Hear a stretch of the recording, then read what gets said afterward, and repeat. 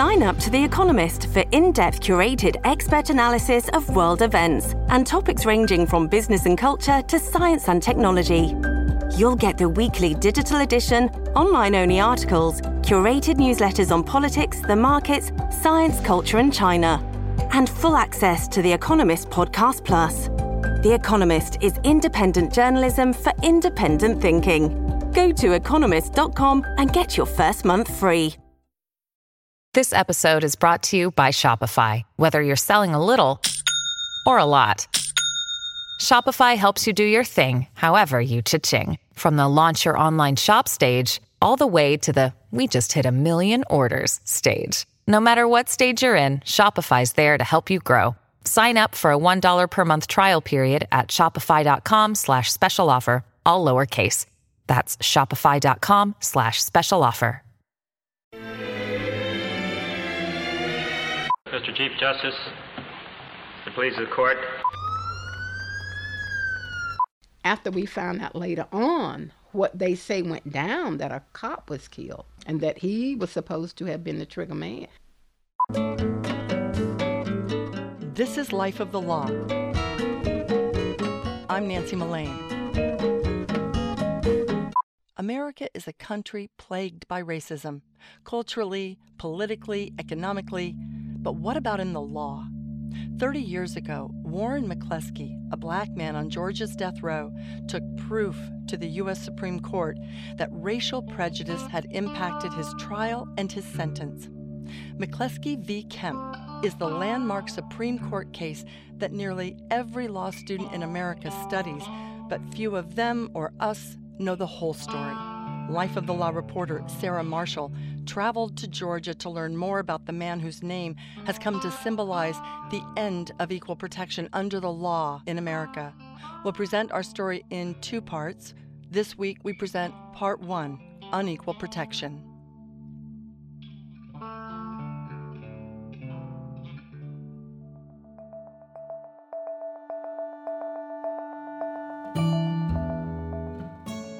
The house is modest, split level, the kind you could drive by without even wondering about. I park my car across the street. Betty Myers steps out of a sliding glass door. She waves and tells me to park in her driveway. Inside the basement rec room, it's hard to see. There's one small window letting in the light. A long bookshelf fills one of the walls. Dozens of framed photos line the shelves. One of the photos catches my eye. The man in the photo is wearing a white uniform, the name McCleskey stenciled on the front. Warren McCleskey was born on March 17, 1946. He grew up with his 6 brothers and sisters in Marietta, Georgia. Today, it's a suburb of Atlanta, but back then, it was a small town. Betty was Warren's youngest sister, but she was the family's oldest daughter. We kind of had a bad childhood life. At least I did, because with me being the oldest girl, I had a stepfather that was rather mean to my mom. And there were some things I just didn't like. And back then, I don't know if you knew, but back then, people sold moonshine, as they call it, white liquor. And we grew up doing that. I mean, that was our means of surviving. People came to your house and they bought liquor or whatever, and I mean, that was our way of living. Betty says she and her brother Warren weren't close-knit when they were growing up. They lived with different family members at different times, and Betty has been on her own since she was 15. I can only tell you what I knew of him as far as what he did, behind the scenes.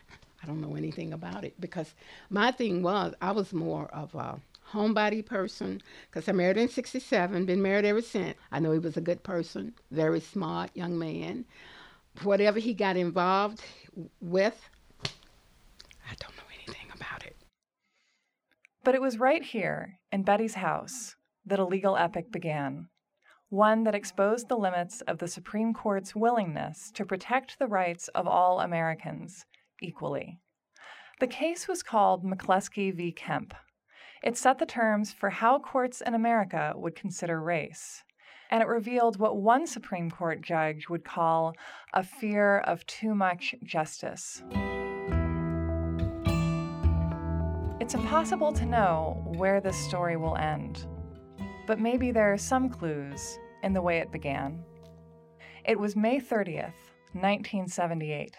But I tell you what made me think something was going on, because it was during like a holiday. And I was working out here in my yard, and I kept seeing a lot of old cars going around in the neighborhood, and that was unusual. And it was white people, and some of them was dressed raggedy, And I'm saying to myself, that's unusual. What's going on? That's what I'm saying to myself. But it didn't happen that day. It all happened that night, in the middle of the night.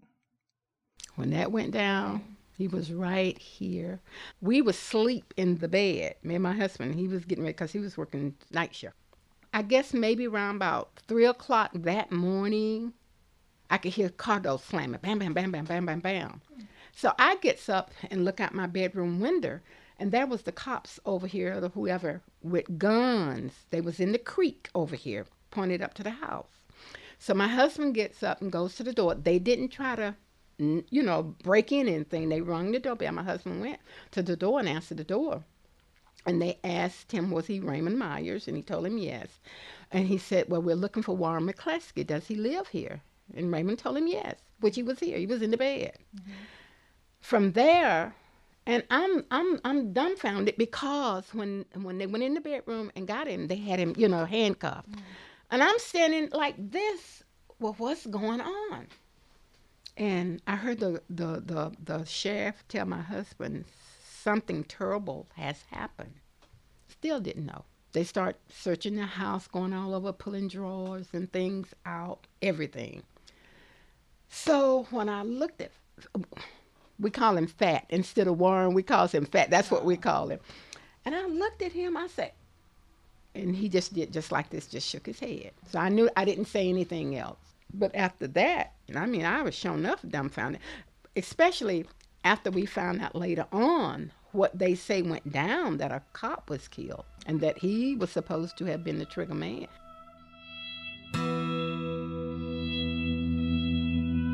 And when Betty Myers looks back on that May night and tries to remember anything that might have told her what was to come, she says she can think of nothing.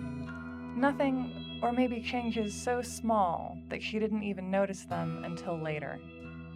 I remember one day I came home, he was out there cutting grass, And I'm saying, And I think, all this stuff had happened, and I'm still dumbfounded, still didn't know, Because I'm saying after it was all over with, he ain't never cut no grass. You know what I'm saying? In the picture of Warren McCleskey that Betty Myers keeps on her bookshelf, her brother is leaning slightly toward the camera, but looking slightly away from it. He always was quiet. He didn't bother nobody. He didn't get in trouble doing it, growing up. So we survived. It's just like Betty's doing her thing as far as trying to survive. I'm doing my thing because he was working. But all that other stuff that was going on behind the scene, I know nothing about it. Nothing. I can't put my hands on it. Betty says her mother raised them to be self-sufficient. My mother, she was the type of woman, she didn't hide anything from us. She was straight up with us.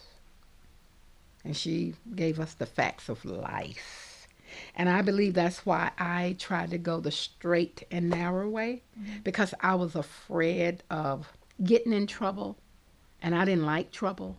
You know what I'm saying? I didn't like police. I didn't want to go to jail. And I never did, So that was just something that I'd learned from her. Now, we was raised right. But, sometimes other people go in a different path.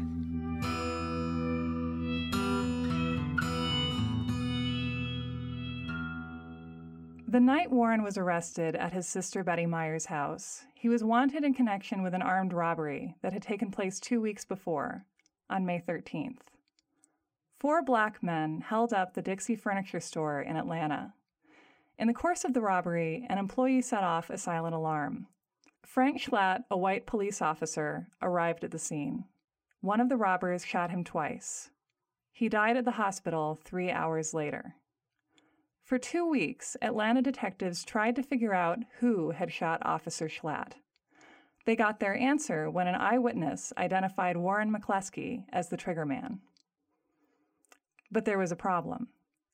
The eyewitness who identified Warren McCleskey as the killer was Ben Wright, the man who had organized the robbery, and who was, for that reason, as likely a suspect in Officer Schlatt's murder as Warren himself. Today, Betty Myers remembers a call she received from Ben Wright after her brother was arrested. Because I never shall forget it. Ben Wright, he called me, and his thing was, Miss Betty, he said, I'm not going down by myself. Those were his words to me.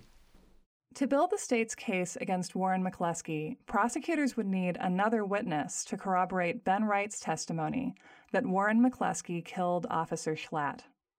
Attorney Jack Boger, who would eventually represent McCleskey on appeal, says the prosecution then put Offie Evans, a police informant, on the stand. The person who testified against McCleskey at trial and said McCleskey confessed to me and said he would have done it, turned out to be a police informant who was nowhere near McCleskey in the jail, and who was moved by the investigating police officer from another floor in the jail to be right next to McCleskey, and shortly after he was moved, came out and said, miraculously, McCleskey has given me this confession.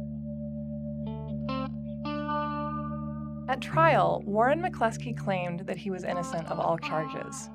Later, he would admit to his role in the robbery, but he would maintain until the day he died that he had not killed Officer Schlatt. During jury selection at Warren's trial, the prosecutor used 7 of his 15 peremptory strikes to exclude black jurors from the pool. In the end, the jury at Warren McCleskey's trial comprised 1 black juror and 11 whites. Meanwhile, Warren McCleskey's own defense attorney, John Taylor, did little research on his client or the case. Instead, Taylor spent much of the time leading up to the trial trying to convince Warren McCleskey to plead guilty and avoid the death penalty.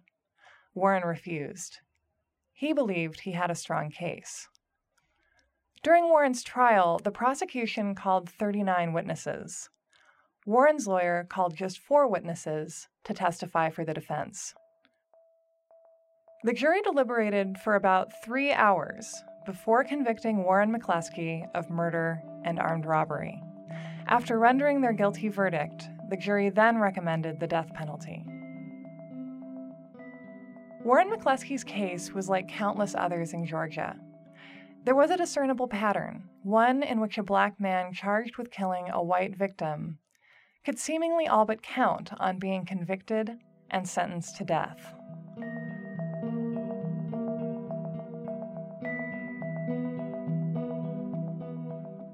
In fact, the guilty verdict and death sentence in Warren McCleskey's trial were so predictable that when John Boger represented Warren McCleskey on appeal, he argued that McCleskey's trial revealed a pattern of systemic racism that pervaded the entire state of Georgia. It was an argument that would take Warren McCleskey's case all the way to the U.S. Supreme Court.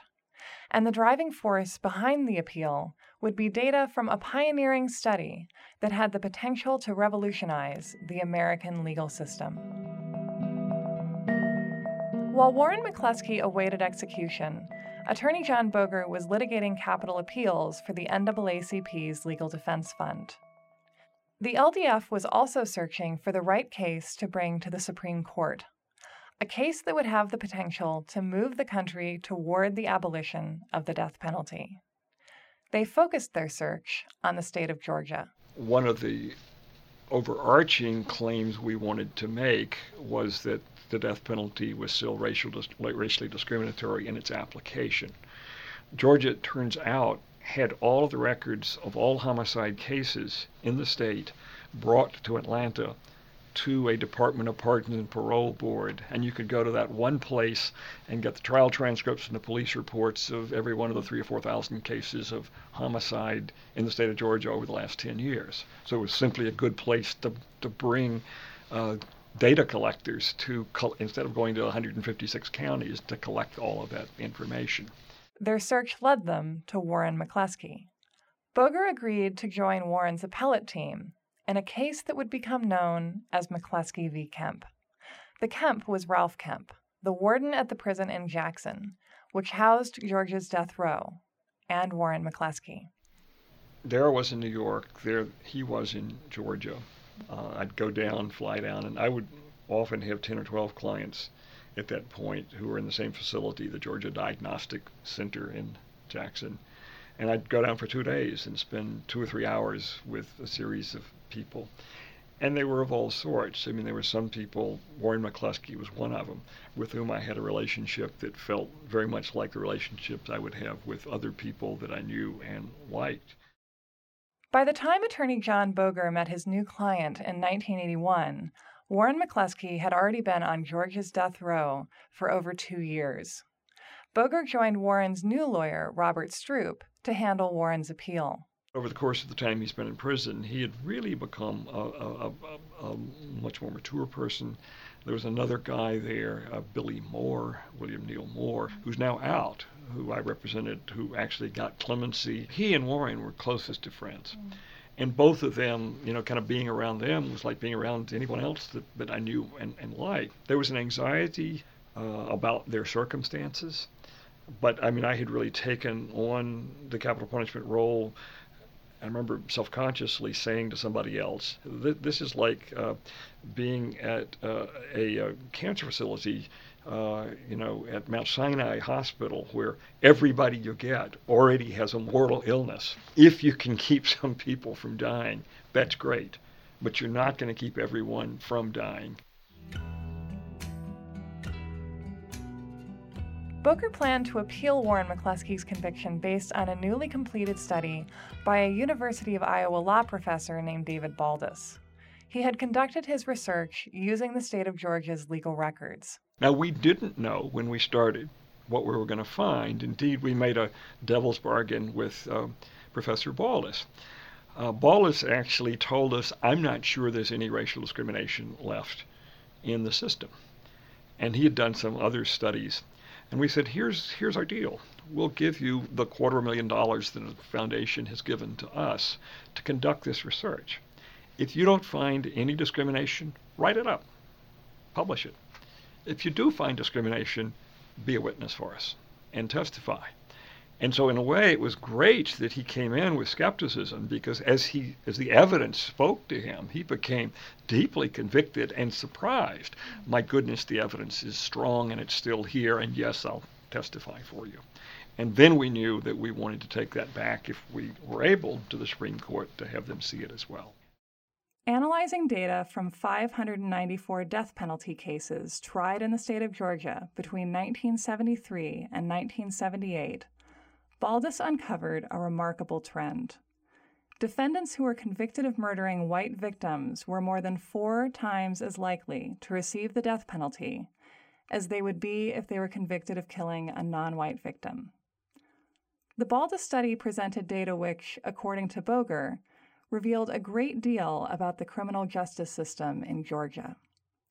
There had been other people who had seen the race of victim phenomenon. Indeed, there were 2 North Carolina studies in the 30s and 40s of capital cases in North Carolina that had shown that. And while it's not immediately intuitive what's happening there, the more you reflect on it, the more intuitive it becomes. Because what it does is to say, in effect, that the criminal justice system has to expend resources in order to prosecute and convict somebody capitally. Which are the lives that have mattered enough that we're willing to expend those resources? And it turns out to be disproportionately white lives. If an African American kills another African American, let's just plead it out to life. And if you're the criminal defense lawyer, you say, sure, life, the option is death. My client will take life. If it's a white doctor or an older white school teacher or whatever, then you go, we're not going to let this plead out for life. were going to go for death, particularly in the interracial crimes, where an African American has crossed the racial boundary to kill a white person. We are determined to impose the most severe penalty. There's at least one more factor that plays into this. A lot higher percentage of the African American population didn't believe in capital punishment. Boger says that his work as the director of the LDF's Capital Punishment Project also gave him personal insight into the trends the Baldus study exposed.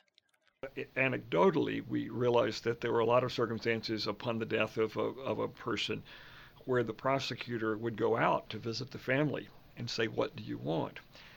And most of those prosecutors, virtually all of whom were white, would go to white homes, but sometimes wouldn't go to the black homes. You know, they wouldn't say, they weren't treating that family as quite as seriously as they would treat a white family in terms of saying, what's your preference for the outcome in this case? The beauty of the Baldus study was that it wasn't anecdotal.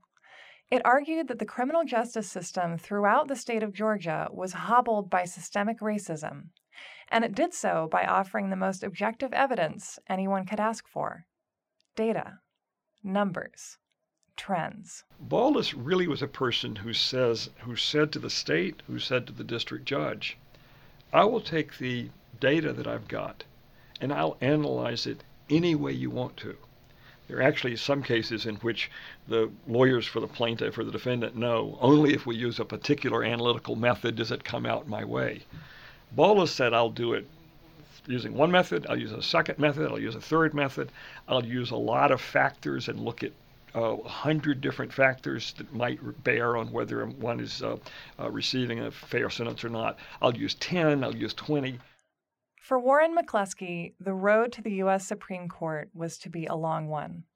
After Warren's conviction, his trial lawyer, John Taylor, appealed his case to the Georgia Supreme Court.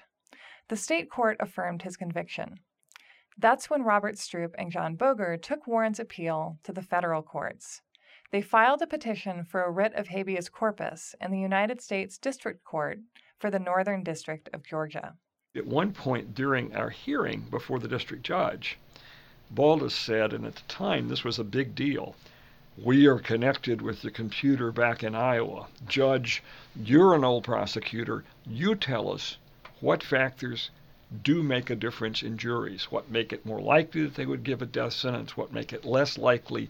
We'll take your model that you build for us and we'll run it back to Iowa City and tell you what the results are. And the judge did take us up on that. And his model showed more racial discrimination than we were arguing for. So it was really pretty powerful. And indeed, you turn to the state and say, please, tell us what you would do.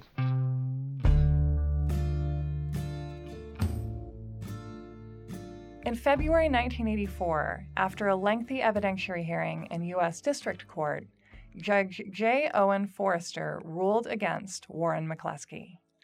He argued that the data utilized by Professor Baldus was, quote, substantially flawed. Their basic response was to say the data is unreliable. And you say that's funny because the data is actually the police records and reports and the prosecutor's records and the trial testimony that you, Georgia, put on in order to get these death sentences or not. And they would just, this data is so dirty, or else there are so many factors that no one can ever know what might make a difference. Warren McCleskey's attorneys, Stroop and Boger, then appealed Judge Forrester's decision to the U.S. Court of Appeals for the 11th Circuit, which, in turn, affirmed Judge Forrester's decision. Warren McCleskey's attorneys then petitioned the U.S. Supreme Court to review the case. Despite the fact that 5 of the Supreme Court's 9 justices voted against reviewing McCleskey, the Supreme Court's Rule of 4 meant that the case was still eligible for Supreme Court review. And so, in October 1986, 8 years after his conviction, and 7 years after his first appeal was filed in state court, Warren McCleskey's case was argued before the U.S. Supreme Court. At the Supreme Court level, I do think, it was an odd thing that the court did. It said, we're going to assume for purposes of this case that the evidence that you have presented to us is true. We're not necessarily going to assume the conclusions that you draw from it, but we're going to assume that it's true. And yet the court drew back from the obvious implications of that. I mean, at one point saying, we're not sure that the fact that white victim cases are 4 times more likely to receive death than black victim cases is evidence of racial discrimination. It could be something else. We've got no evidence what that is. The state was given full opportunity, never came forward with us. We don't want to go there. One of the judges in the Court of Appeals said, I remember during oral arguments, oh gosh, if that's true about murder, it's probably true about armed robbery. It's probably true about other things. That would indict our whole criminal justice system. And I sort of said, well, gird up your loins. If that's in fact a problem in our criminal justice system, we need to confront it. We can't simply avert our eyes.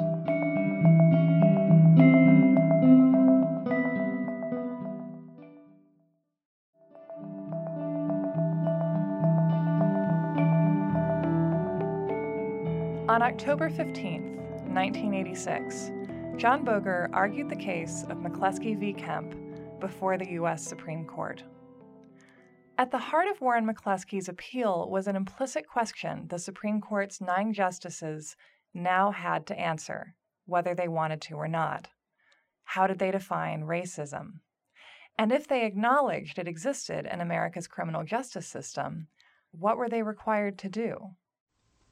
We'll hear arguments first this morning in number 84-6811, Warren McCleskey versus Ralph Kemp. Mr. Boger, you may proceed when you're ready. Mr. Chief Justice, and may it please the Court, if the state of Georgia had criminal statutes that expressly imposed different penalties, harsher penalties, on black defendants simply because they were black, or on those who killed white victims simply because those victims were white, the statutes would plainly violate the Constitution. There was a time, of course, when the state of Georgia did have such statutes, before our nation's Civil War, when free blacks and slaves alike could be given a death sentence merely for the crime of assault on a Georgia white citizen. With the ratification of the 14th Amendment, such criminal statutes came explicitly no longer to be written. Yet the old habits of mind, the racial attitudes of that time have survived, as this Court well knows, into the current century. Today, we are before the Court with a substantial body of evidence indicating that during the last decade, Georgia prosecutors and juries, in their administration of Georgia's post-Furman capital statutes, have continued to act as if some of those old statutes were still on the books. A black defendant convicted in the state of Georgia of the murder of a white person goes to his sentencing hearing with as serious a handicap against him on racial grounds alone as if the prosecutor had hard evidence that he had been tried and convicted previously of another murder. The color of a defendant's skin, in other words, or that of his victim, is often as grave an aggravating circumstance, in fact, in Georgia, as those expressly designated by Georgia's legislature.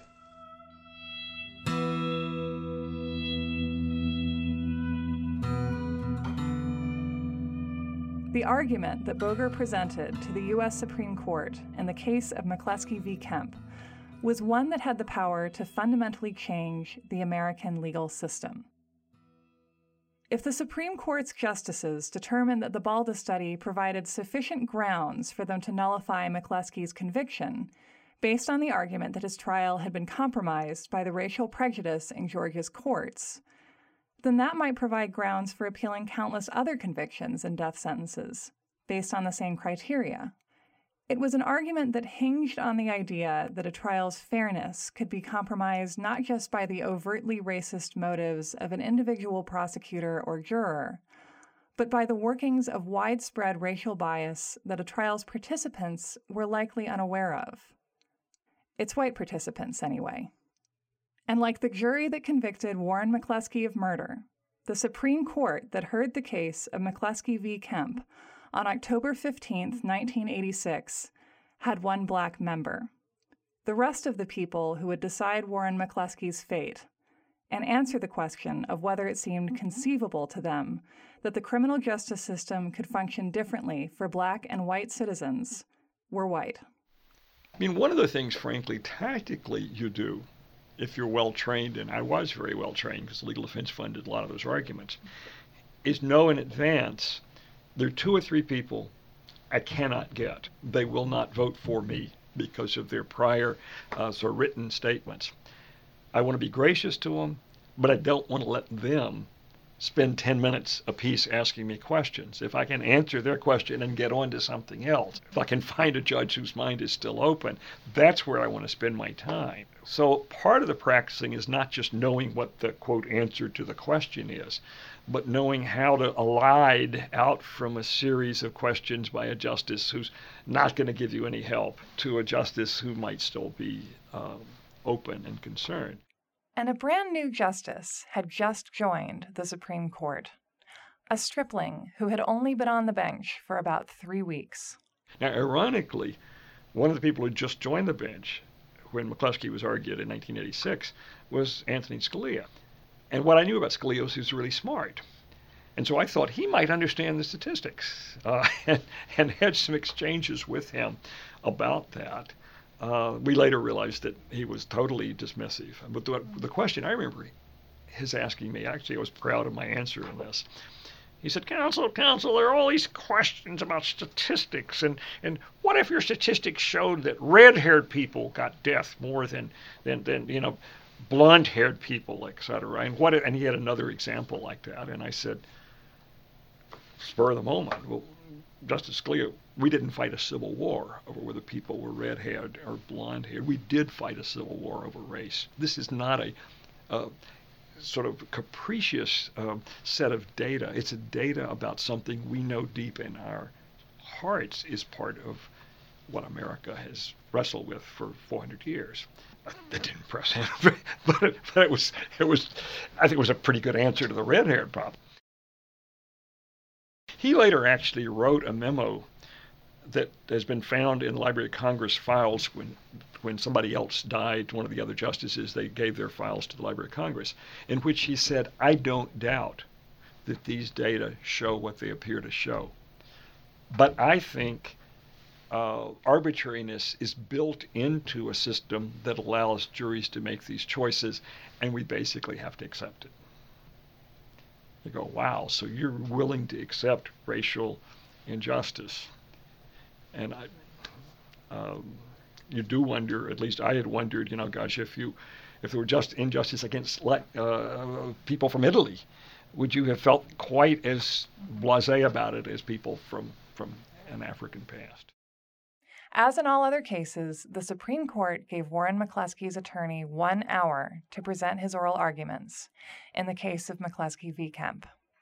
6 months later, on April 22, 1987, Justice Lewis Powell announced the court's majority 5-4 opinion. This capital case is here from the Court of Appeals for the 11th Circuit. The case involves the relevance of a complex statistical study in Georgia that indicates generally that racial considerations may enter into the capital sentencing process in some cases. In his habeas corpus petition in federal district court, McCluskey argued that the entire Georgia capital punishment system is administered in a racially discriminatory manner based on the race of the victim and to a lesser extent on the race of the defendant. McCluskey supported his claim with a complex multiple regression analysis called the Baldus study. The district court held an extensive evidentiary hearing on McCluskey's petition. It concluded that McCluskey had failed to show unconstitutional discrimination against him. For the reasons stated in an opinion filed today, we affirm, we hold first that under the Equal Protection Clause of the 14th Amendment, McCluskey must prove that the decision makers in his case acted with a discriminatory purpose. The generalized statistics of the Baldus study failed to raise an inference that McCluskey was discriminated against on the basis of his race or the race of the victim.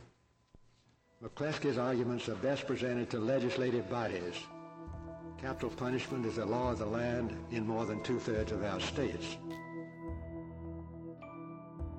The Supreme Court's 5-4 decision to affirm Warren McCleskey's conviction would ultimately result in Warren McCleskey's execution.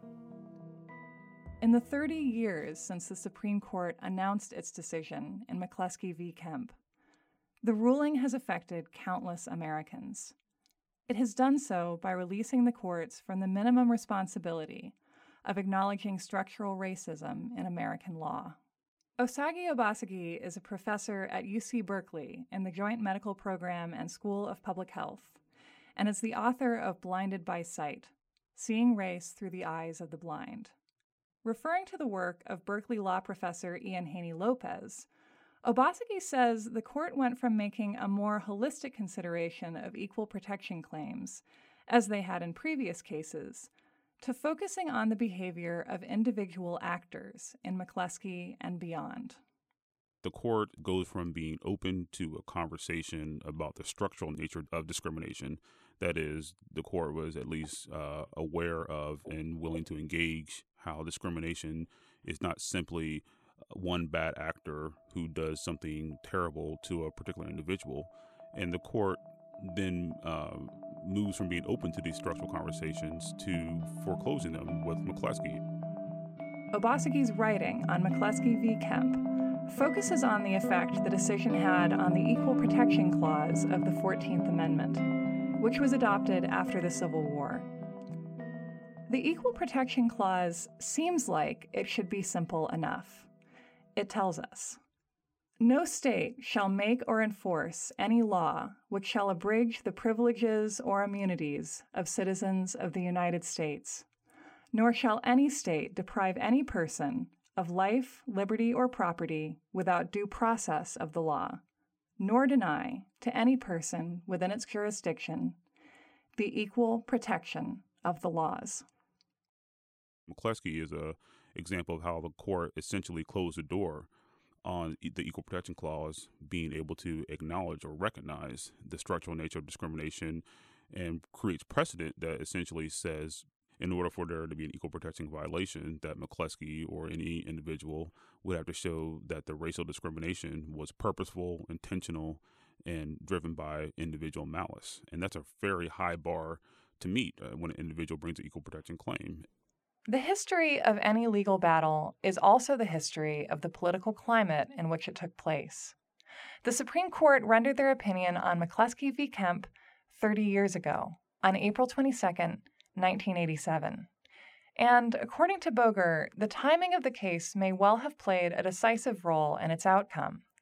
He left the LDF in 1990 to join the University of North Carolina School of Law faculty, but continued to work on Warren's case. This is one of the things I teach my constitutional law students, is that different courts develop projects. They develop areas or concerns that matter to them, and they respond accordingly when they have cases come before them. The Earl Warren Court from 1953 to the mid-1960s was a court that was terribly concerned about criminal justice and being sort of even-handed and fair to criminal defendants, and not giving them any special breaks, but just making sure the Fourth Amendment, the Fifth Amendment, the Eighth Amendment, were adequately enforced.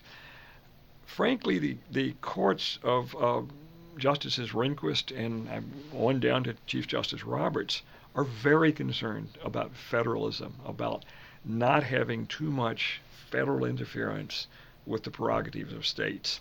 And I do think you saw a withdrawal from the capital punishment area and enforcement of the very amendments and rights that earlier courts had trumpeted in death penalty decisions as well as others.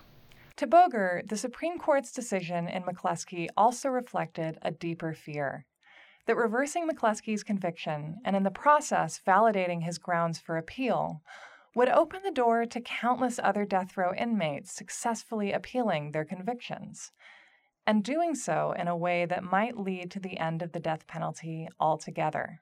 The other thing that we were facing by the mid-1980s, the Supreme Court had held that death was different in 1976 and that there had to be special care taken before a death sentence was carried out.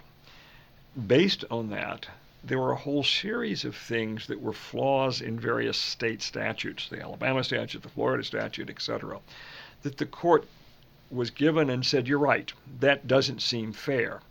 Every time they said that, there were 70 cases behind it that were backed up because they were all using that same Alabama procedure or Florida procedure.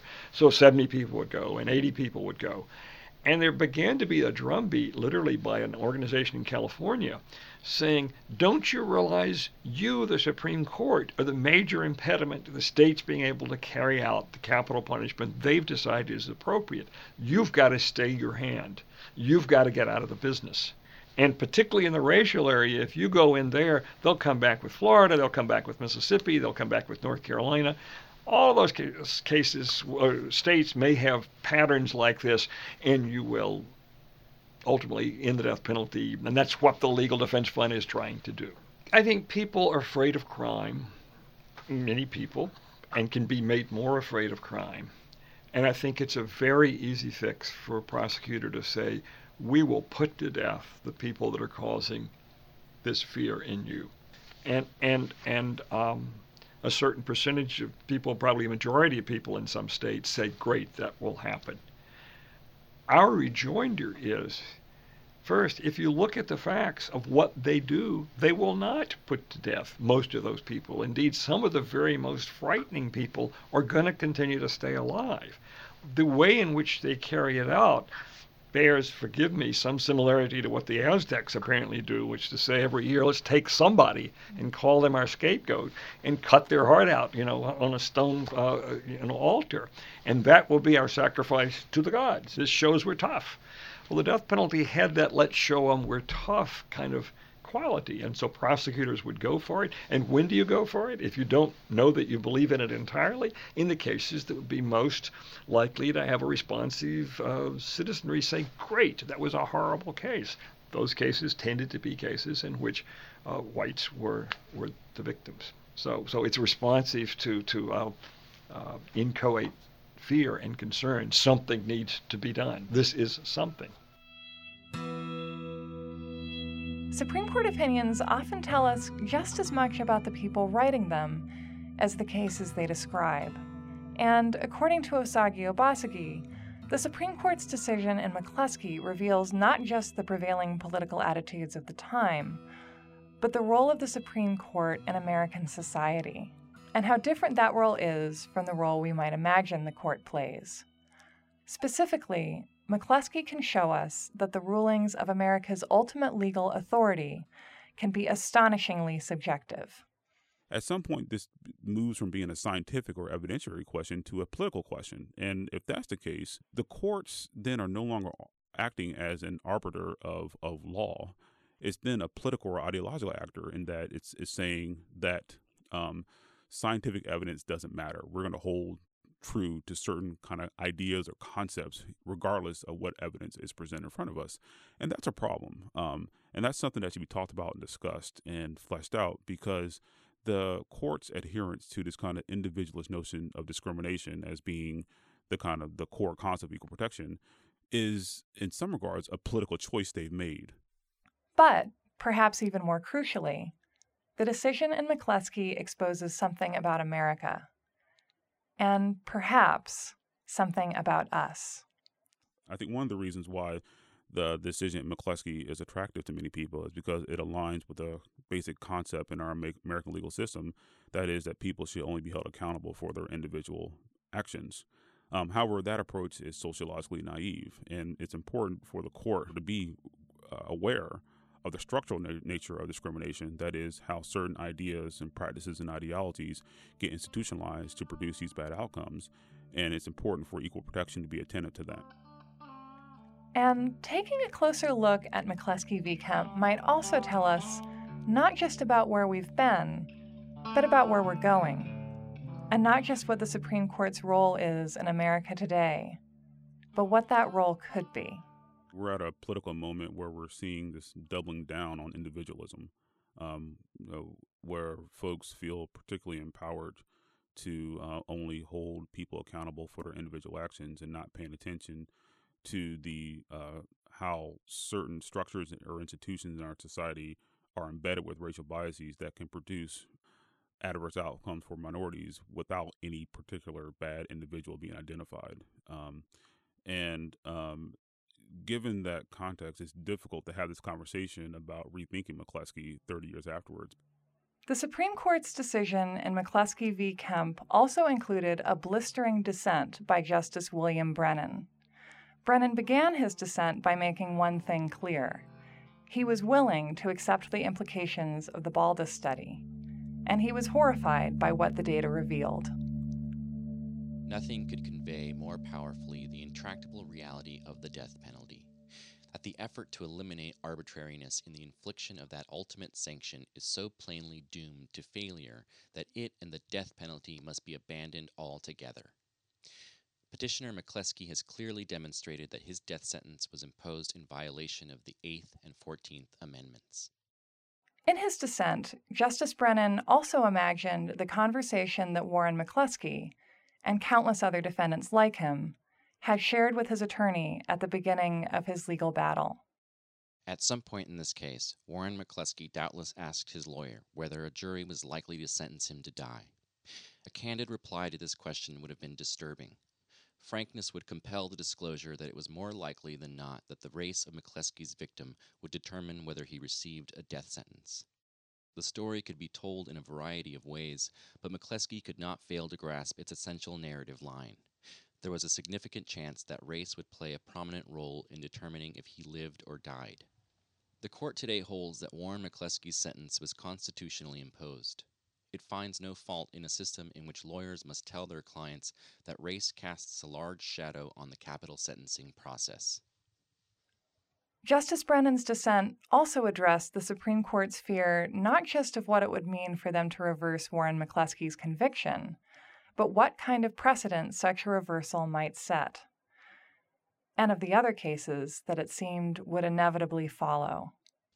The court next states that its unwillingness to regard petitioner's evidence as sufficient is based in part on the fear that recognition of McCleskey's claim would open the door to widespread challenges to all aspects of criminal sentencing.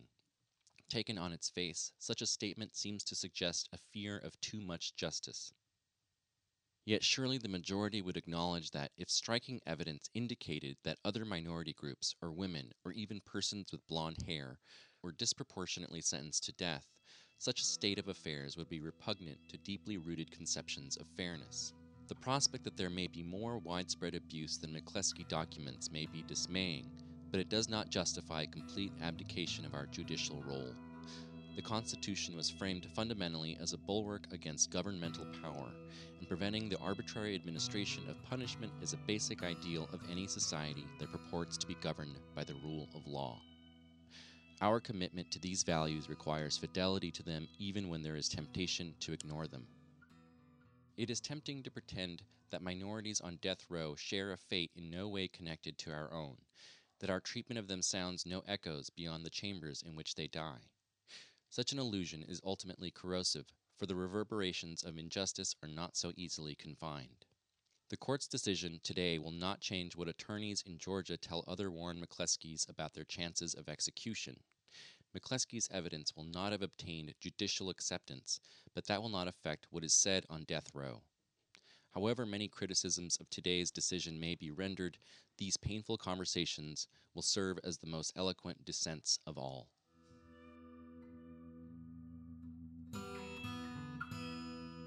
The significance of Justice Brennan's dissent is that he's calling out the court, the majority, by saying that, the reason why you are not sensitive to McCleskey's claim is because you're afraid that if the court becomes aware of these structural inequalities, that would place a burden on the court to have to engage in the long process of rethinking the way our entire society is organized to produce these disparate outcomes for minorities. And Brennan is saying, you guys are afraid of taking that role.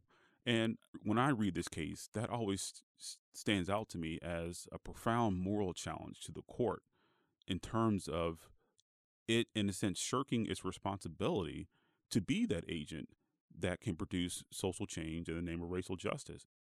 If the court took a different approach to a case like McCleskey, it would force them to take seriously the structural nature of discrimination across a whole host of areas, including housing, education, criminal justice, etc. And once the structural nature of discrimination is taken seriously, then these types of disparities would be forced back into the public discussion about how can we think of alternative ways to organize various state procedures in a way that would lead to more equitable outcomes. And I think that's precisely the type of public conversation that is needed. And the court could be a tremendous leader in doing that by thinking differently about the way that it approaches equal protection conversations.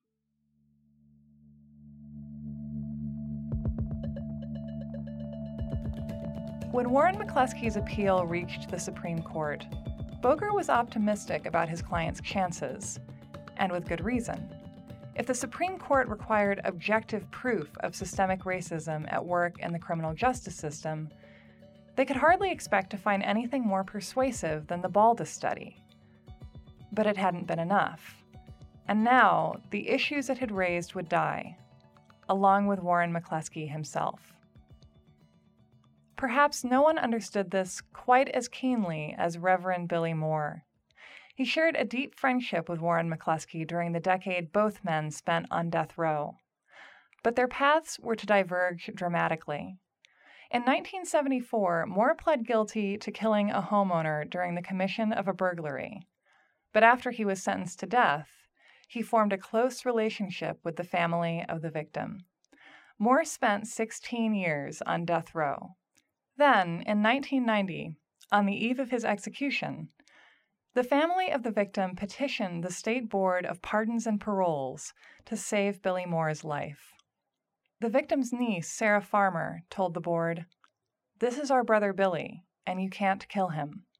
We've lost one family member, and we're not going to lose another. We don't want you to execute him." The Georgia Board of Pardons and Paroles voted unanimously to spare Billy Moore's life and commuted his sentence to life in prison. The following year, Moore was paroled. He has been crusading against the death penalty ever since, and telling the story of his friend, Warren McCleskey. Since they did the statistical study in his case became nationally known, dealing with the death penalty and showing the biasness of the death penalty. I was telling him, I said, listen, your case has gone past you as a person. Now the state wants to kill you because you represent everything that shows that the state have been sentencing people from a prejudiced perspective. And so they're going to fight and do everything that they can do to deny your issues to be heard and to try to execute you. And as it went through the courts, the lower courts agreed, the 11th Circuit ruled against him, and then the Supreme Court basically said, yeah, we see that it's biased, but it's not our job to fix it. Let Congress fix it. When in actuality, it is the court's responsibility to do it. So he was very disappointed, and everybody was disappointed, because we had believed that the Supreme Court would do what was right, and now we see that they turned a blind eye. Beyond the political issues raised by McCleskey v. Kemp, beyond the uncomfortable questions the case posed about how impartial the criminal justice system was in Georgia, and, by extension, in the United States, beyond the fact that McCleskey v. Kemp essentially handed the Supreme Court justices a thread and told them to pull and keep pulling and see how much of the whole judicial system might unravel as a result. Beyond all this, Warren McCleskey's friends and family had another reason to suspect that he was doomed to die in the electric chair, no matter how strong his case was. The law. Because I always said, you got two different laws, two different ones, Because in my heart, I know he fought for his life as far as wanting to stay here, you know what I'm saying? Mm-hmm. But I think somewhere down the line, he just felt, well, I done did all I can do. And the lawyers done did all they could do. When it comes to our race, they're always going to, pick us out and say, okay, he did it or she did it, When it comes to certain issues with the policeman or the race, that's just the way it is. Nothing has changed. A little, but it's a whole lot still the same. And, they try to cover it up, but I don't see no difference.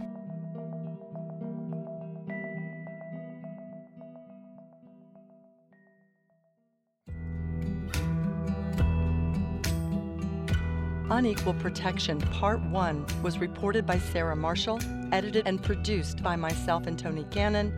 Our post-production editors are Kirsten Jesuits-Heidel and Rachel Kane. Music in this episode was composed by Ian Koss.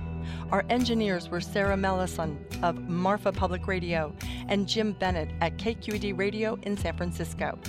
If you like stories about the law but have gotten tripped up by the legal system, tune into Life of the Law on iTunes. Take a few minutes to post your review, like us on Facebook, and follow us on Twitter. Each time we publish a new episode, we send everyone who's subscribed to our newsletter a behind-the-scenes look at Life of the Law that includes notes from our reporters and news about upcoming investigative reports. Subscribe to our newsletter at lifeofthelaw.org. This week, read Sarah Marshall's notes on her work on unequal protection.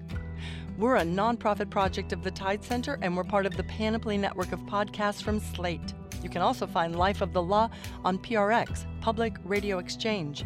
We're funded by the Open Society Foundations, the Law and Society Association, the National Science Foundation, and by you. Visit our website, lifeofthelaw.org, and make a very much appreciated donation. We hope you'll join us in meeting our 2017 Spring Fund Drive goal. Your dollars will directly support our investigative journalism. It just takes a minute. Visit lifeofthelaw.org and follow the donate button. Next on Life of the Law, we present Part 2, Unequal Protection. We sit there, we talk, we laugh, but when it's time to go, they have to sit there and watch you leave. And I always wanted to take him with me. I mean, it was just like, why can't you come with me? That's next on Life of the Law, Part 2 of Unequal Protection. Visit our website and make a donation to support investigative journalism in 2017 and beyond. Your support is critical. I'm Nancy Mullane. Thanks for listening.